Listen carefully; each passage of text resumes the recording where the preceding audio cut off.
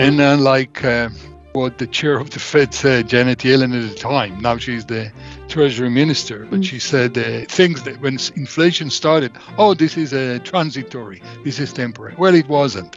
They failed to see the future properly, and they didn't raise interest rate early enough. The underlying causes, the US launched extremely misguided stimulus packages, totally focused on consumption. Net investment in the US actually fell during the 3 years of these stimuluses. That is, there was no increase going into the supply, and you got a huge inflationary wave going through the US and the whole world economy, which led to the interest rate rises, which then led to these bank collapses. Very likely, the more dangerous pit they're going to step in is really stagflation. So when the economy stagnates and inflation is remaining unchecked, that is really a very typical sign of financial crisis and even economic crisis. Now the recession is already at the doorstep. The Chat Lounge. Chat Lounge. Chat Lounge. The Chat Lounge unpacks views and opinions on hot issues in a more casual way. Hello and welcome to the Chat Lounge. I'm Tuyin. Today we're talking about the bank failures in the United States. Joining our discussion are John Ross, Senior Fellow at Chongyang Institute for Financial Studies, Beijing-based Renmin University of China. Ms. Ross was formerly Director of Economic and Business Policy for the Mayor of London and a consultant to FTSE 100 companies. Dr. Liu Baocheng, Director of the Center for International Business Ethics, University of International Business and Economics in Beijing, and Professor David Feldman, School of Banking and Finance, University of New South Wales, Sydney, Australia. Welcome to the show, gentlemen. So, we've seen the collapse of 3 U.S. banks, namely Silvergate Bank, Silicon Valley Bank, or SVB, and Signature Bank in less than a week. David, it's the first time for you to be on the show. I'd like to start with you. How common is that, 3 bank failures within 1 week?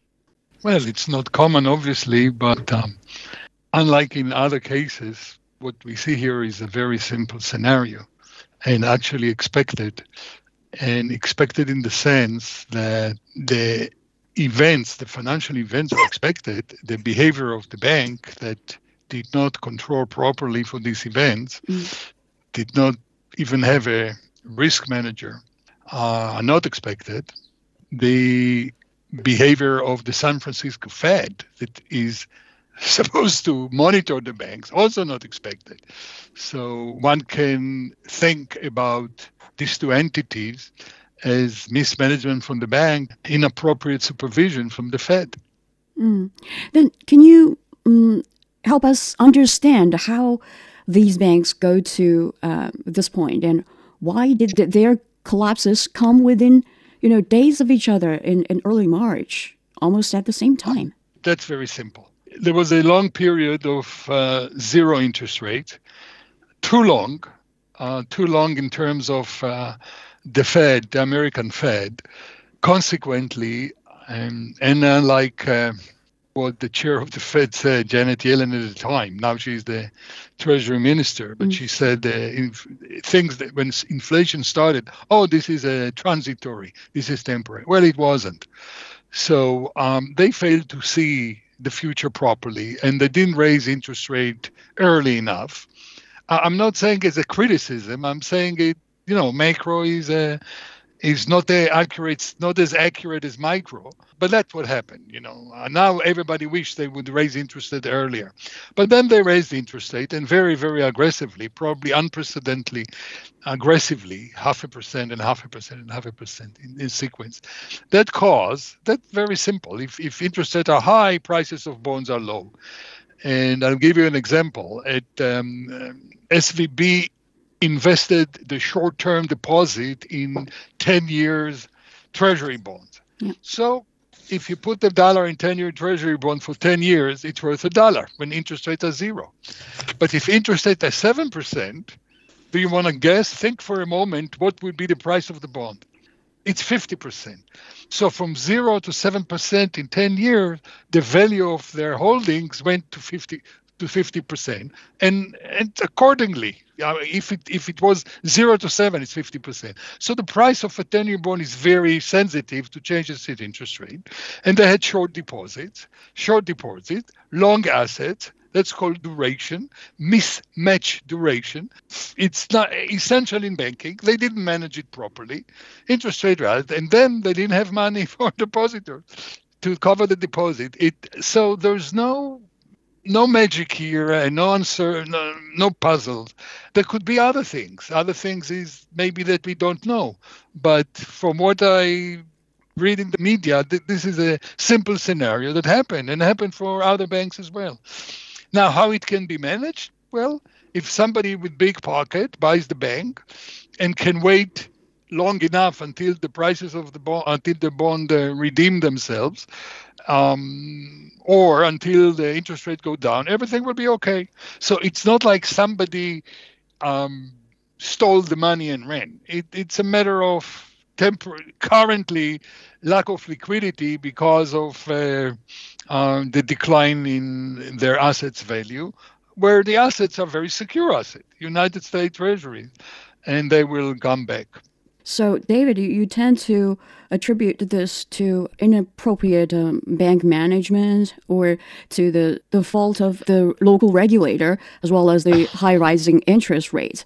But some SVB employees seem to have contributed the failure to CEO Greg Becker's candidness to publicly acknowledge the extent of the bank's financial troubles before privately lining up the necessary financial support to ride out the storm.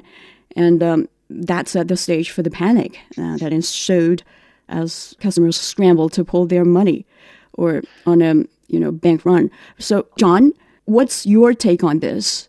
Do you think, probably Greg Becker, if he spaced out the announcements of the two pieces of bad news for 1 or 2 weeks, things would change? No, I think I would somewhat disagree with your last guest with respect. I think the whole thing is much more serious because it's been possible to see it come in for some time. I mean, I've been writing articles for over a year explaining that the US stimulus packages were bound to lead to a big crisis in the US economy. Mm. This became very clear about July last year in not merely for examining the structure, underlying things, but in the markets. It's slightly technical, but it's such an important technical thing that it's worth non-economists paying attention to. Normally in market, because this is an event which only occurs 4 times in the last 50 years, normally long-term interest rates are higher than short-term interest rates because you take more risk by lending for a longer term. But very occasionally, let's say only 4 times in the last 50 years, you have what's called an inversion of the yield curve. That means that short-term interest rates become higher than long-term interest rates. And this is one of the most infallible indicators that something very bad is about to happen in the economy. In the last 3 times, the first time it happened in that last half century was 1989. It was followed by recession in 1990 in the US. It was happened in 2000, and it was accompanied by the dot-com crash and a big slowdown in the US economy.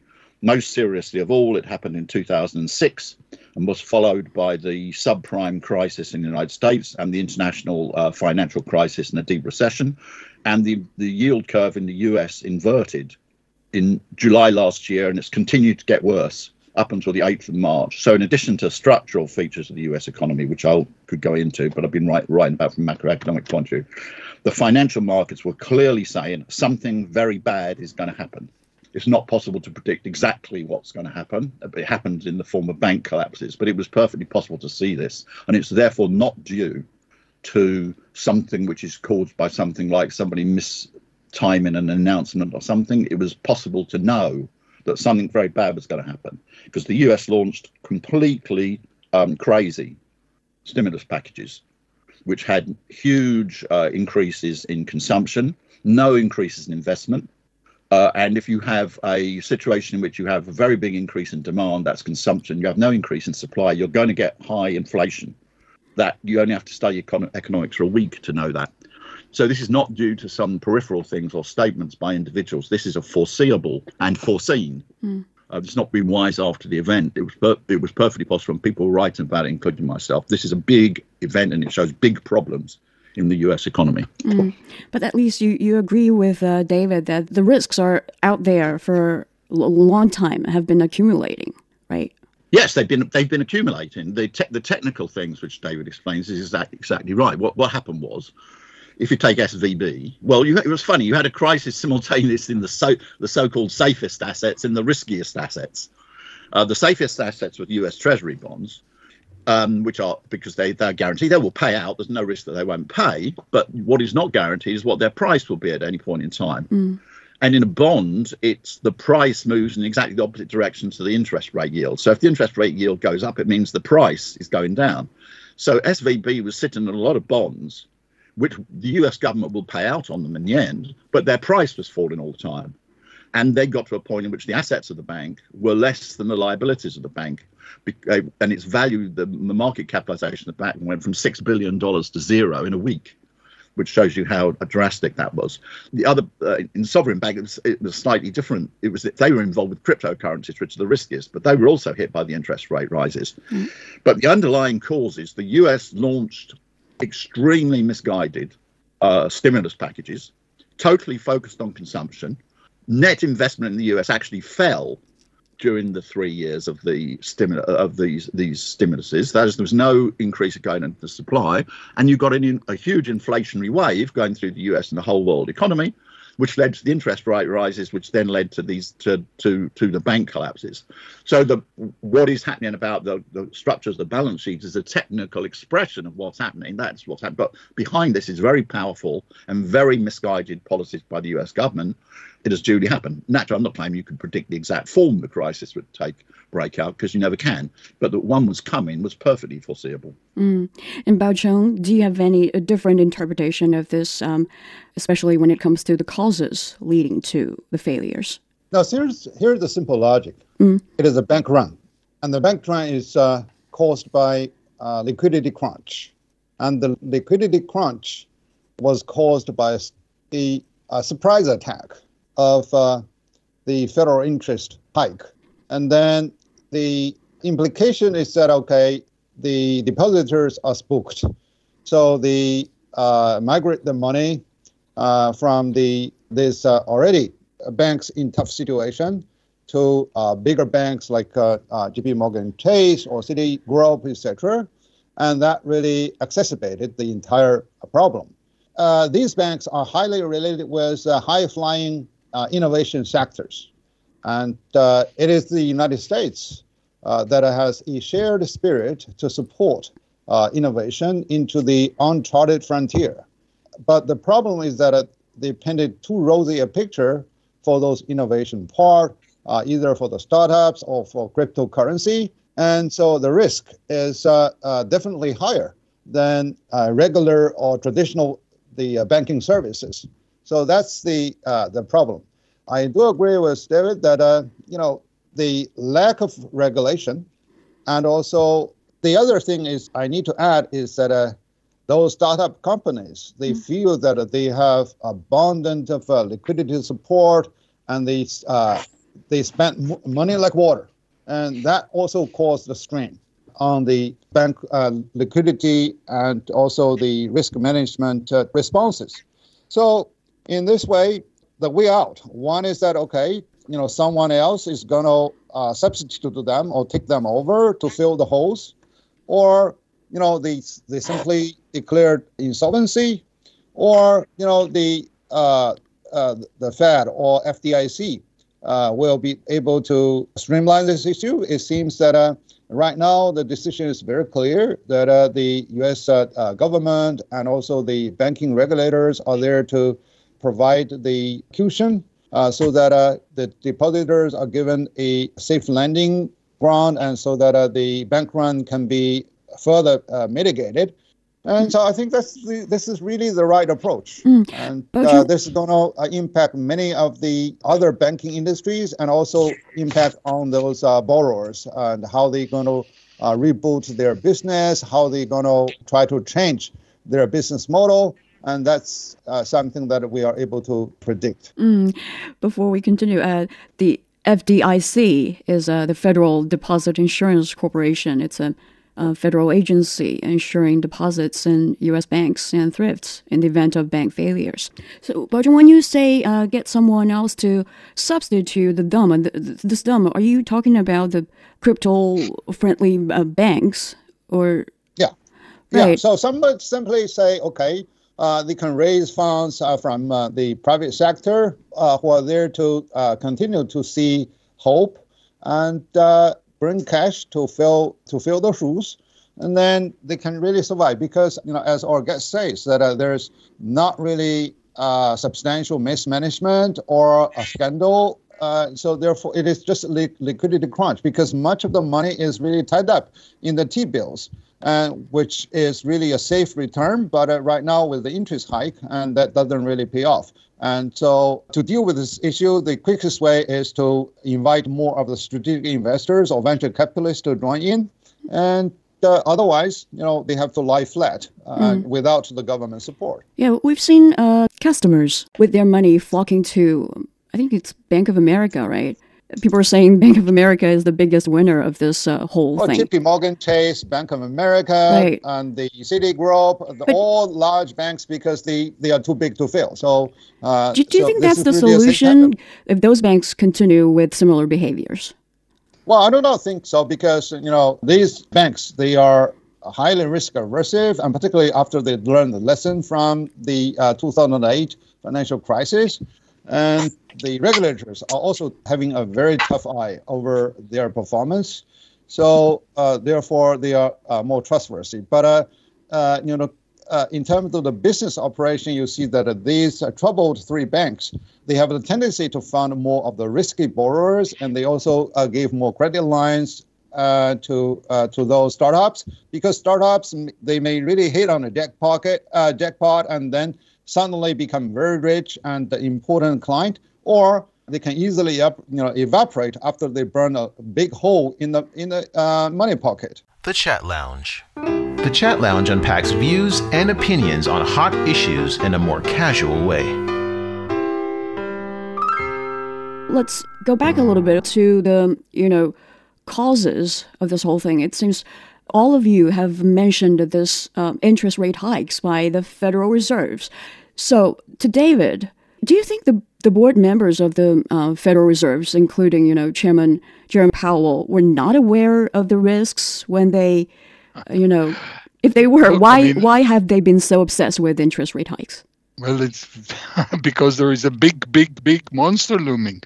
And this monster's name starts with an I.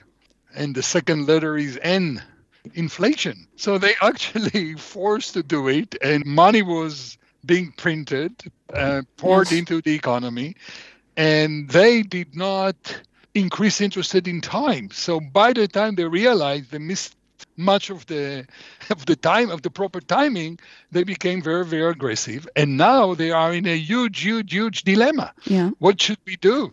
They definitely need to continue raise interest rate to curb the inflation, which is still far too high.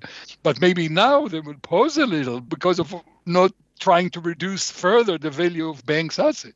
So I would not be surprised if they'll pause for a moment with increasing and then keep raising. But again, this is not a precise science.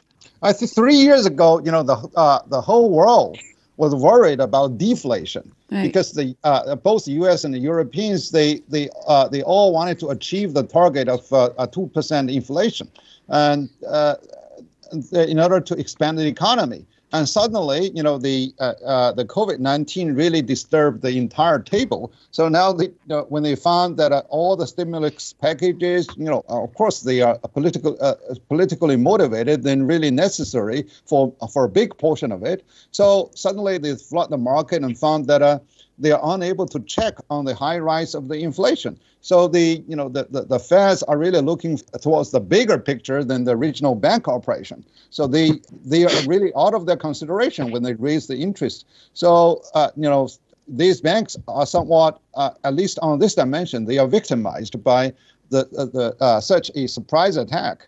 So this is really the issue. Baocheng, do you think the Fed would pause its interest rate hikes, as David just said? No, I think John really brought up a very interesting issue, is that it is really the supply side that creates such a inflation. Because right now investment is not really boosted by high level of liquidity, and also culturally, many people are really spoiled, and they are having a higher sense of entitlement to the stimulus and to the subsidiaries over the government, federal and even state government. So why should I work hard? So the supply is not really there to match the large liquidity poured into circulation instead of investment. Therefore, merely by tinkering with the interest rate, it doesn't really solve the problem. So the key issue lies how they can really boost investment and more productivity, and also how they lift more of the protectionist policy against the imports, so that people can really have the right type of access with affordability to those goods. That's really the ultimate solution. Yes, but if I could just add some numbers on sure. that, just to show the scale of it. I mean, if you take the 3 years of the pandemic, US consumption rose by 3.7 trillion. That's 3,790 billion to be precise. But actual net investment in the United States actually fell by 93 billion. Well, let's call it didn't go up at all, because that's a marginal case. So you had a gigantic consumer-based stimulus with no increase in investment, no increase in supply. And inflation is absolutely inevitable under those circumstances. And they're trying to hide it by talking about Ukraine war, but the timeline shows you that the global inflation is not due to the Ukraine war. If you go back to May 2020, inflation in the US was 0.1%. It reached 7.5% in January 2022. That's January is significant because it's before the Ukraine war. So more than 80% of the inflation already occurred before the Ukraine war started. So it was the policies which were adopted by the US, this huge consumer side stimulus program with no increase in supply, that let rip the inflation in the US. And then as David said, a big monster. Inflation was bearing down upon them. They raised the interest rates very high because they're rightly scared of this monster. It's it's not wrong to be scared of inflation. That's the most destabilizing thing you can have. And this caused the interest rates, and then everything else followed technically out of that. But we go back to the big mistakes that were made in US economic policy. So you're saying interest rate hikes is the only way they can choose at this moment? Well, it's the only ones in the US willing system, to choose. It's the only ones they can choose. I mean, you can have other things. You can have administered price controls and all sorts of things, which incidentally create their own distortions. I'm not particularly advocating them.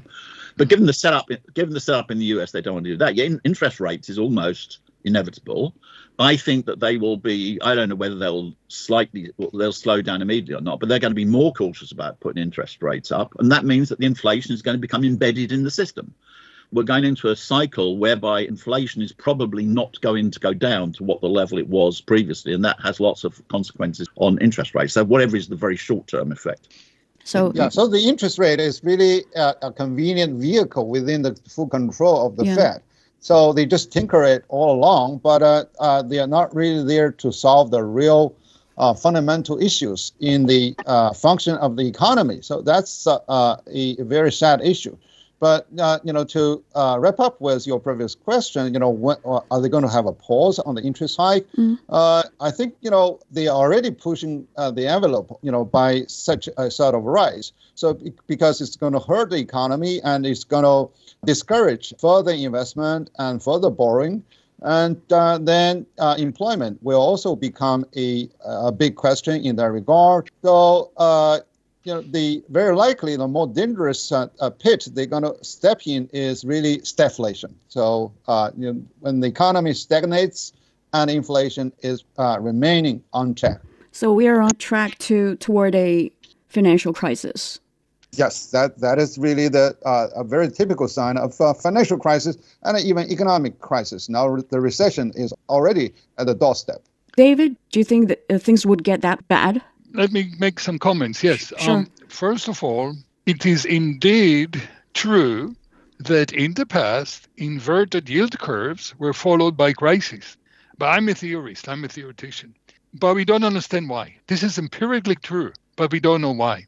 So if we don't know why, as a theorist, I would say not every inversion is inevitable to bring to a crisis.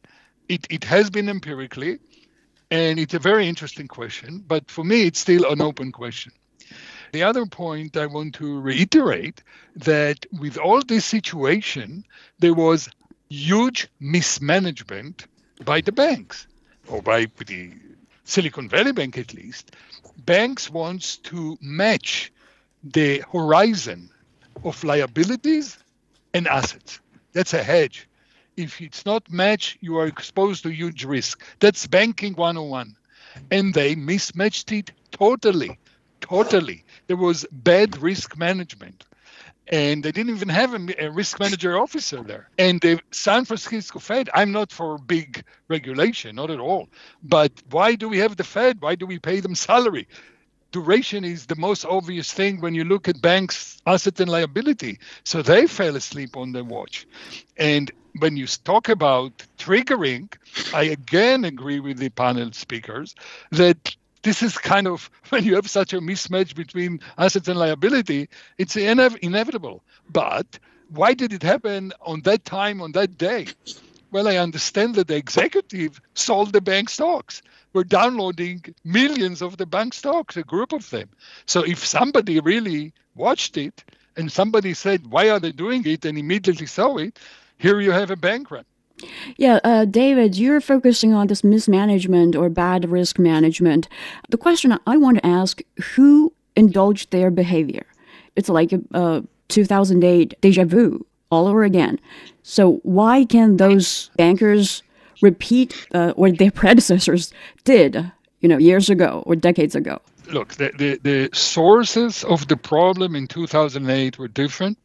Here, from what I know, information I know, is the decline of bond values given the rise of interest rate. Now, the banks, because of my panel colleagues described, there was no money assets for the bank to invest in. So they went to treasuries. So they are very, very, on the one hand, they have safe assets. On the other hand, they are very sensitive to the changes in interest rate. So I am more optimistic since the government moved, and it's very problematic for the government to move with bailout, because maybe it solves problems in the short run, but it creates problems in the long run. Because then, you mentioned the word moral hazard. Moral hazard means that I can take, because I have a contract that you bail me out, I can take the risks unjudiciously and enjoy the upside, but not the downside. So overall, it's a big trade-off, but I'm not that worried about a total failure now. People are moving very fast to bail out, so the damage will be maybe in the long run, but still it can be contagious. What they did now with Credit Suisse, again, we're able to temporarily pacify the market. We'll see. So, David, as a theorist, has given his answers, but John, as the former director of economic and business policy for the mayor of London and a consultant to FTSE 100 companies, what's your take here? Well, I think that the reason for the inversion of the yield curve, or what that means is just to remind people, and not necessarily economists, it means where the peculiar situation where short-term interest rates become higher than long-term interest rates is easily explained. Why the short-term interest rates went up is easy to understand, because the Federal Reserve is sharply raising its interest rates. Therefore, the interest rate on most short-term instruments in the United States went up sharply. The puzzle is why, the question that has to be explained is, why did the long-term interest rates not go up in parallel? And the only explanation for that is because there was a low demand for long-term borrowing. And it means that the investment that is taking place in the economy, because that's really what drives the long-term interest rates. The short-term interest rates can be controlled by the Fed, but the long-term interest rate can't be. They're controlled by the balance between supply and demand for capital in the economy. The economy didn't want to invest much. That's where the macroeconomic data that I refer to comes in, which you could follow, and I was following even before the market began to show up. The level of capital creation in the United States is extremely low. And its investment levels have been falling for 50 years. Therefore, there's not a strong demand for long-term capital. So therefore, the The puzzle in the inverted yield curve is not why the short term went up, it's why the long term stayed down, right? Okay. What I would agree with in this case, one thing with David is I don't expect that this will have as catastrophic results as in 2008. One could be wrong, it's early days, but the thing which was different in 2008 was that there were enormous international imbalances as well. The US had been borrowing almost 6% of GDP a year. That is, balance of payments deficit was almost 6% a year. And therefore, there was a huge 6% of GDP a year. There was a huge international imbalance. One of the effects of the 2008 crisis was that it was impossible for the US to borrow that so much. And its balance of payments deficit's now fallen to about 3% of GDP. So while there's a bad situation or not bad, there's real problems domestic in the US economy, I don't think it's the same international imbalances. That's why I would anticipate that while this is definitely an unpleasant effect, and Goldman Sachs is right and quite rightly that this will slow down the US economy further, I wouldn't expect the effects to be as drastic in 2008. I could be wrong, but that, if you put a gun against my head and say give a decision. If I was drawing up London, helping draw up London's budget, which is what I used to be my activity, my estimate would be that this will have an unpleasant consequences, slow down the economy, but it won't be as bad as 2008, although the risk is there.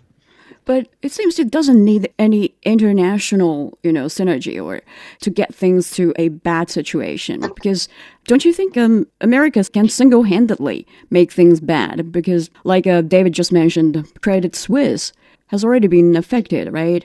And this whole thing can be contagious. Well, yes, certainly. There will be contagion. There will be negative effects. I mean, the US economy will be slowed by this. The European economy will be slowed by this. But what I mean is 2008, it took 3 years for the US GDP to recover to its approximately 3 years to its pre-2008 level. That was a very serious recession. I wouldn't expect that to be so prolonged and so deep. Ditto within Europe with the effects of the international financial crisis. I don't mean by that it's going to have no effects. It won't. It will slow the real economy. Whether we'll have a recession or slow growth, that's not totally clear. But that's the difference. But it's just a question of gradation.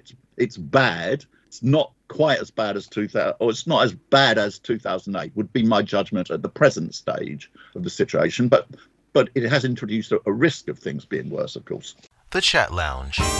The Chat Lounge unpacks views and opinions on hot issues in a more casual way. To Baocheng, you've mentioned how imprudent those tech banks or those tech firms have been with spending their money. So what do the bank failures mean for, tech startups, cryptocurrency startups in particular, and also investors' confidence in similar banks and depositors' trust in such banks? Well, clearly, the failure is a warning to those risk borrowers, and the merely relying on continuous flow of big chunk of money from these banks is risky to themselves. Right. So, therefore, they have to adjust their business model. They may reboot their ways as how they can really spend the money. Actually, this is really a food chain, I should say. When the risk management is very much in the lacking for those banks, and then there is also, lack of risk management for those startup companies in particular.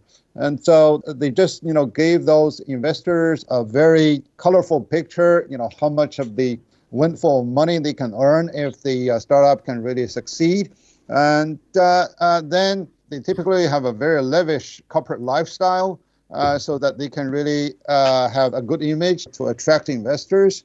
So this way, when the bank crunch is there, they may have to, one is that if they are able to tighten their belt and survive, that is already good enough. The other is that they may have to sell their business, or they may have to invite more other strategic investors or venture capitalists to fill the hole.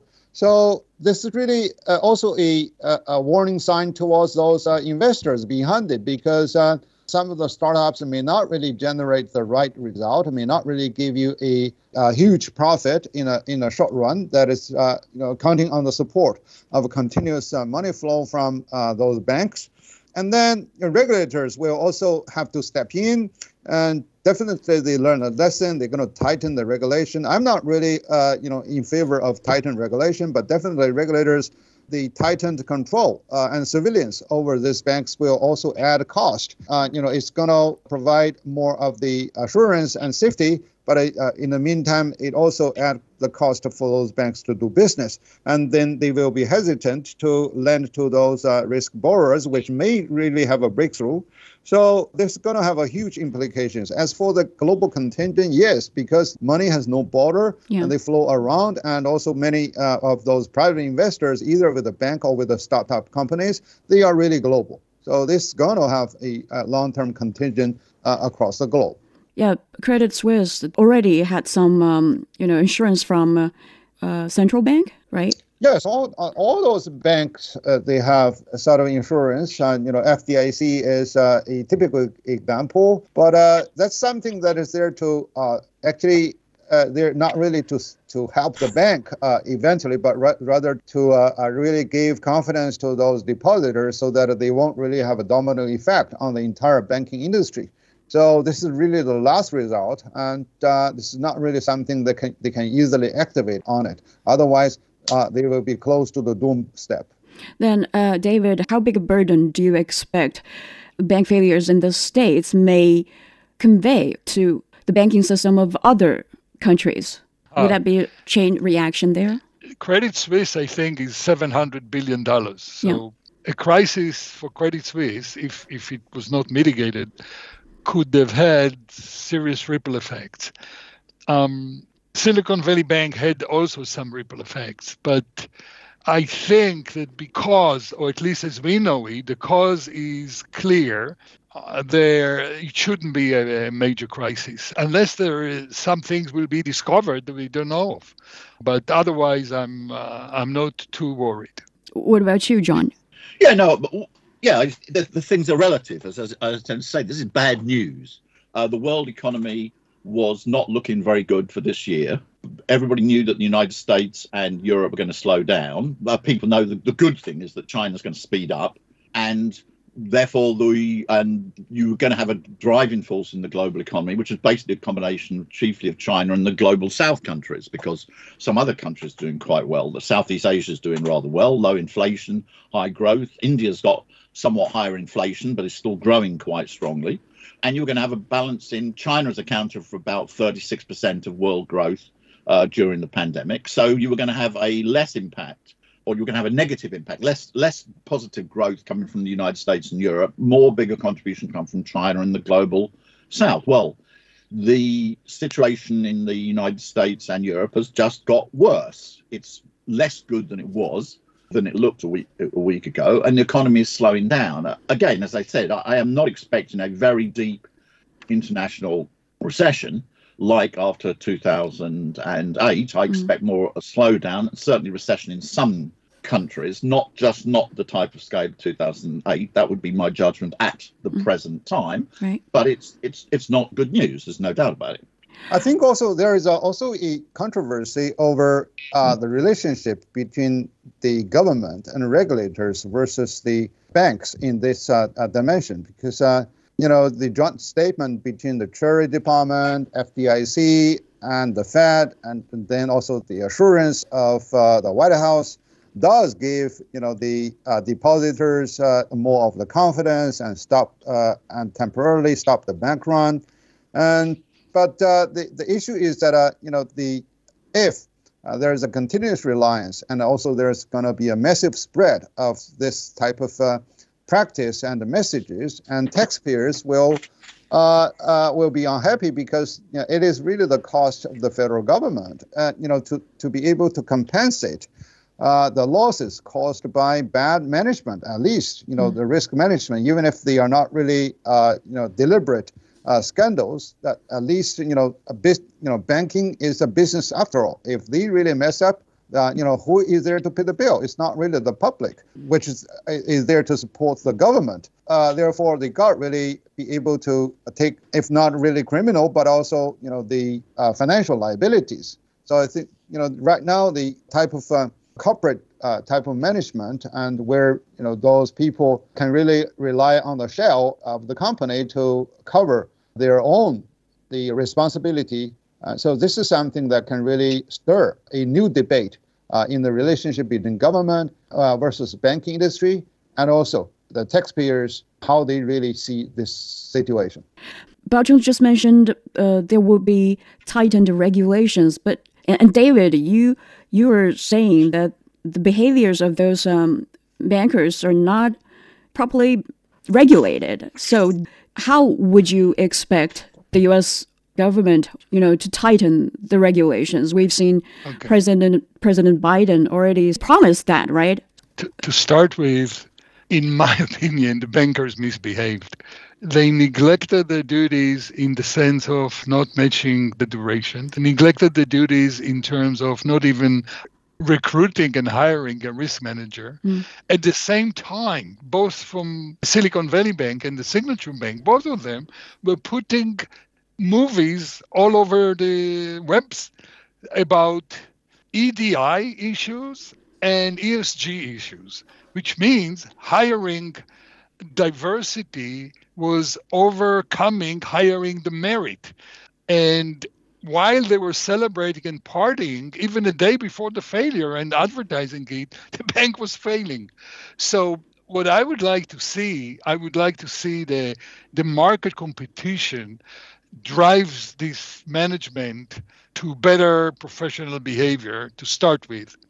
And I have to admit, and I hate to see the regulator now taking steps to constrain the free market. But definitely the free market here didn't work well enough because of the phenomena I described. And there is a danger that the regulator will step in and take too much control. Depends on the regime. The regime now is the Democrats, which prefer higher control than the conservatives prefer lesser control. And there is continuous debate between them. But now I see it as a risk, and I'll watch for it. To what extent we are not over-controlling now. The San Francisco Fed simply fell asleep on the watch, and the bankers fell asleep on the watch. But that doesn't mean that you need more regulation. You need to implement your job properly. John, you said you don't expect a deep recession, and the crisis might not be of the same scale as 2008. So do you think Americans can have confidence that the banking system is safe from now on, like what President Biden said?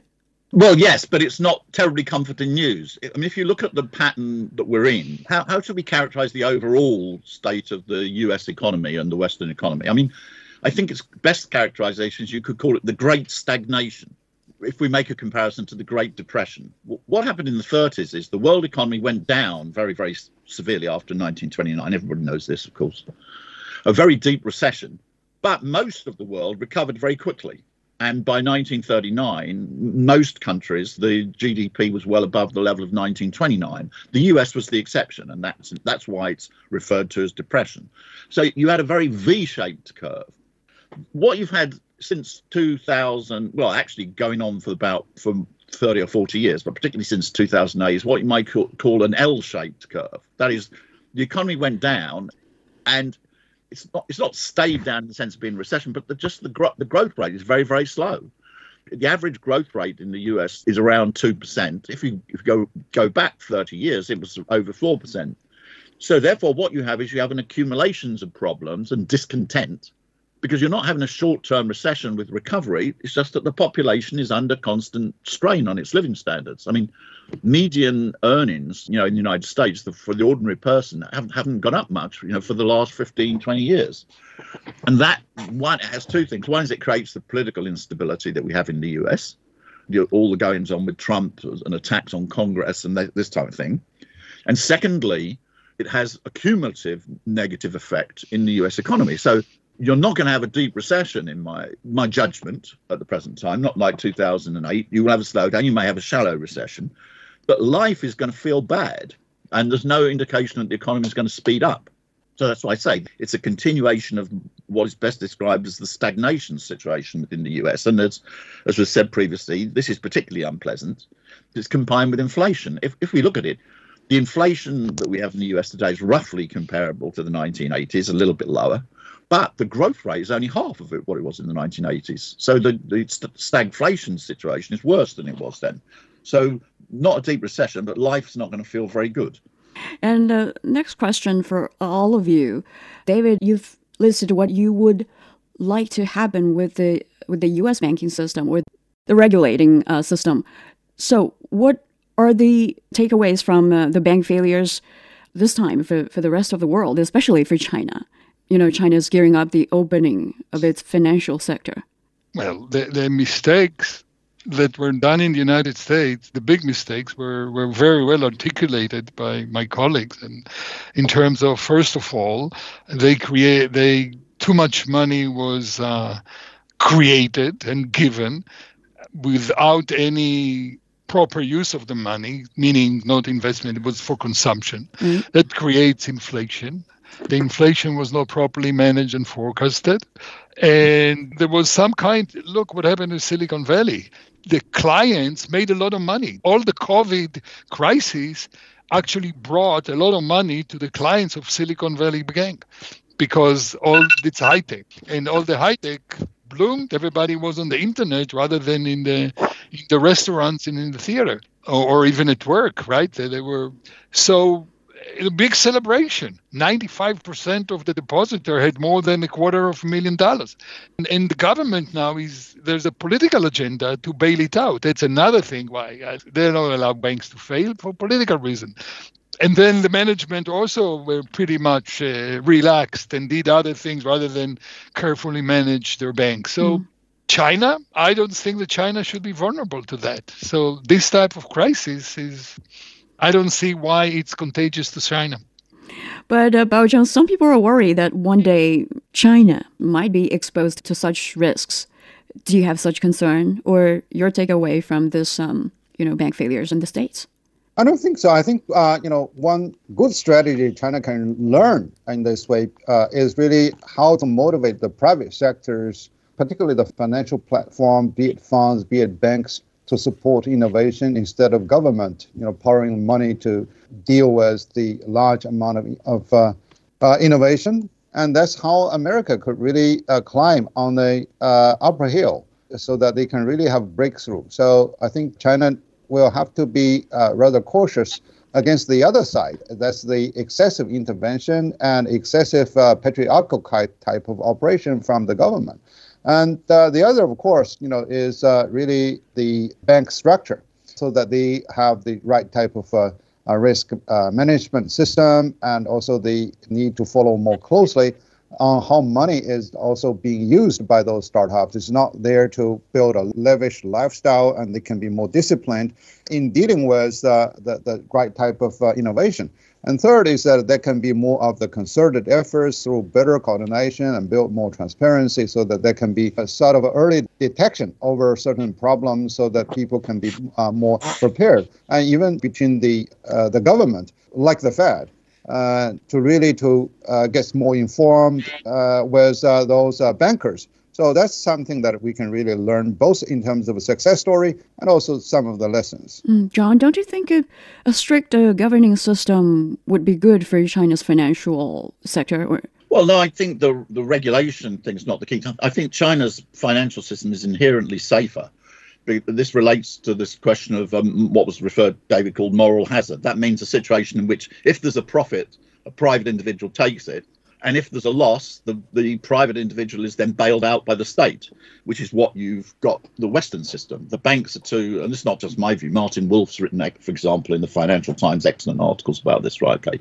What you have at the present time, and this is the moral hazard of this, is if the state is going to bail you out in the end, well, then that encourages you to go for the highest return investment, which is likely to be the riskiest investment. That's the risk, that you have a state guarantee of private intervention in the economy. In China, the dominant banks are state banks.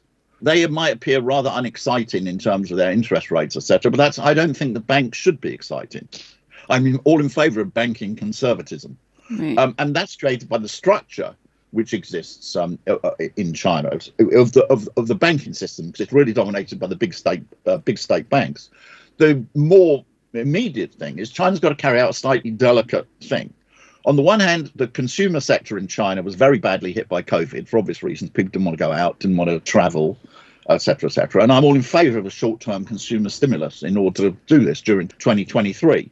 But if for the longer-term goals, consumption is not an input into production. 0% of the growth of the economy is produced by consumption.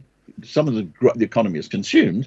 And if China wants to have its target by 2035 of doubling GDP, which is the target it's set, it needs, on the one hand, a short-term consumer stimulus, and then it's got to find the longer-term conditions to carry out what will be generated by investment, long-term growth in the economy. This is quite delicate in practice, but it's aided by clear thinking. If you have confused ideas, you'll get a big mess, such as we've had in the US. Well, last question. Every time when a financial crisis emerges, there comes the question on dollar dominance. Some people actually are saying that we're not far from a U.S. Treasury bond market debacle or the end of the U.S. dollar's global hegemony. But given what all of you've just mentioned, there could not be such a severe crisis ahead of us. I'm guessing you don't see it happening, right? Let's start from John. No, I don't think so. I think that the dollar will continue to be the dominant international currency. Mm. The dollar is undermined by two things. One is the unilateral US sanctions against countries.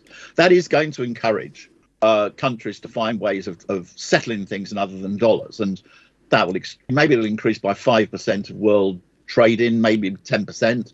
I don't like these unilateral US sanctions, which are not internationally recognized. I'm all in favor of this. But I think that the dollar will continue to be the dominant situation. I don't think there's any risk of the US Treasury bonds defaulting. Mm. The problem which we've recently seen was not caused by the threat that the US government wouldn't pay up. It was caused by the fact that people got the pricing wrong when the interest rates went up. So I would expect at the edges some reduction in the role of the dollar, but the dollar will remain for the foreseeable future the world dominant currency. And I don't believe that US Treasury bonds are anything other than totally safe in the sense that the US government will pay for them whenever their term becomes due. Mm. And David? I agree. I think that United States has been since the last election in decline. The war in Ukraine, which was supposed to collapse the Russian economy, did not collapse the Russian economy. The ruble is stronger. And exactly as John articulated, people find ways to bypass the dollar. They're forced to bypass the dollar. So as long as the United States will insist of buying energy from Venezuela, not producing its own, and on and on and on, similar things, United States will be weakened and the dollar will be weakened. Mm. So I don't see a major crisis. I don't see the default of the United States treasuries, as you suggested, no debacle in the short run. But I see a weakening of the United States. And I wonder if that will induce a reversal, a 100%, a 180-degree shift in the United States policies. And lastly, Baocheng. I do not see much of the chance for the federal government to default on the bills and the bonds, but it is definitely their U.S. dollar's use is getting dwindled in comparison with the previous dominant position. And right now, the strength and also the popularity of the dollar is still dependent on the U.S. economic performance and also U.S. Technological leadership, and also the credibility they offer to the rest of the world. So right now, there's not much of the risk we can really see it. On that note, we wrap up today's chat. Many thanks to Dr. Liu Baocheng, Director of the Center for International Business Ethics, University of International Business and Economics in Beijing, Professor David Feldman, School of Banking and Finance, University of New South Wales, Sydney, Australia, and John Ross, Senior Fellow at Chongyang Institute for Financial Studies, Renmin University of China, also former Director of Economic and Business Policy for the Mayor of London and a consultant to FTSE 100 companies, for sharing your insights with us. If you have any comment on the topic or on the show, please feel free to leave a message for us. You can find us on all major podcast platforms. Just search Chat Lounge. I'm Tu Yun. Thank you for being with us. Ever wondered what's actually going on in Africa through the perspective of an African? How are things really going between China and Africa? What's the narrative of this relationship? Well, get a perspective with China-Africa Talk. Hear from African diplomats, entrepreneurs, academics, Chinese natives, and more. Get on our wavelength every week to find out what's real with China-Africa Talk. Find us on Apple Podcast, Spotify, Google Podcast, and more. We'll see you there.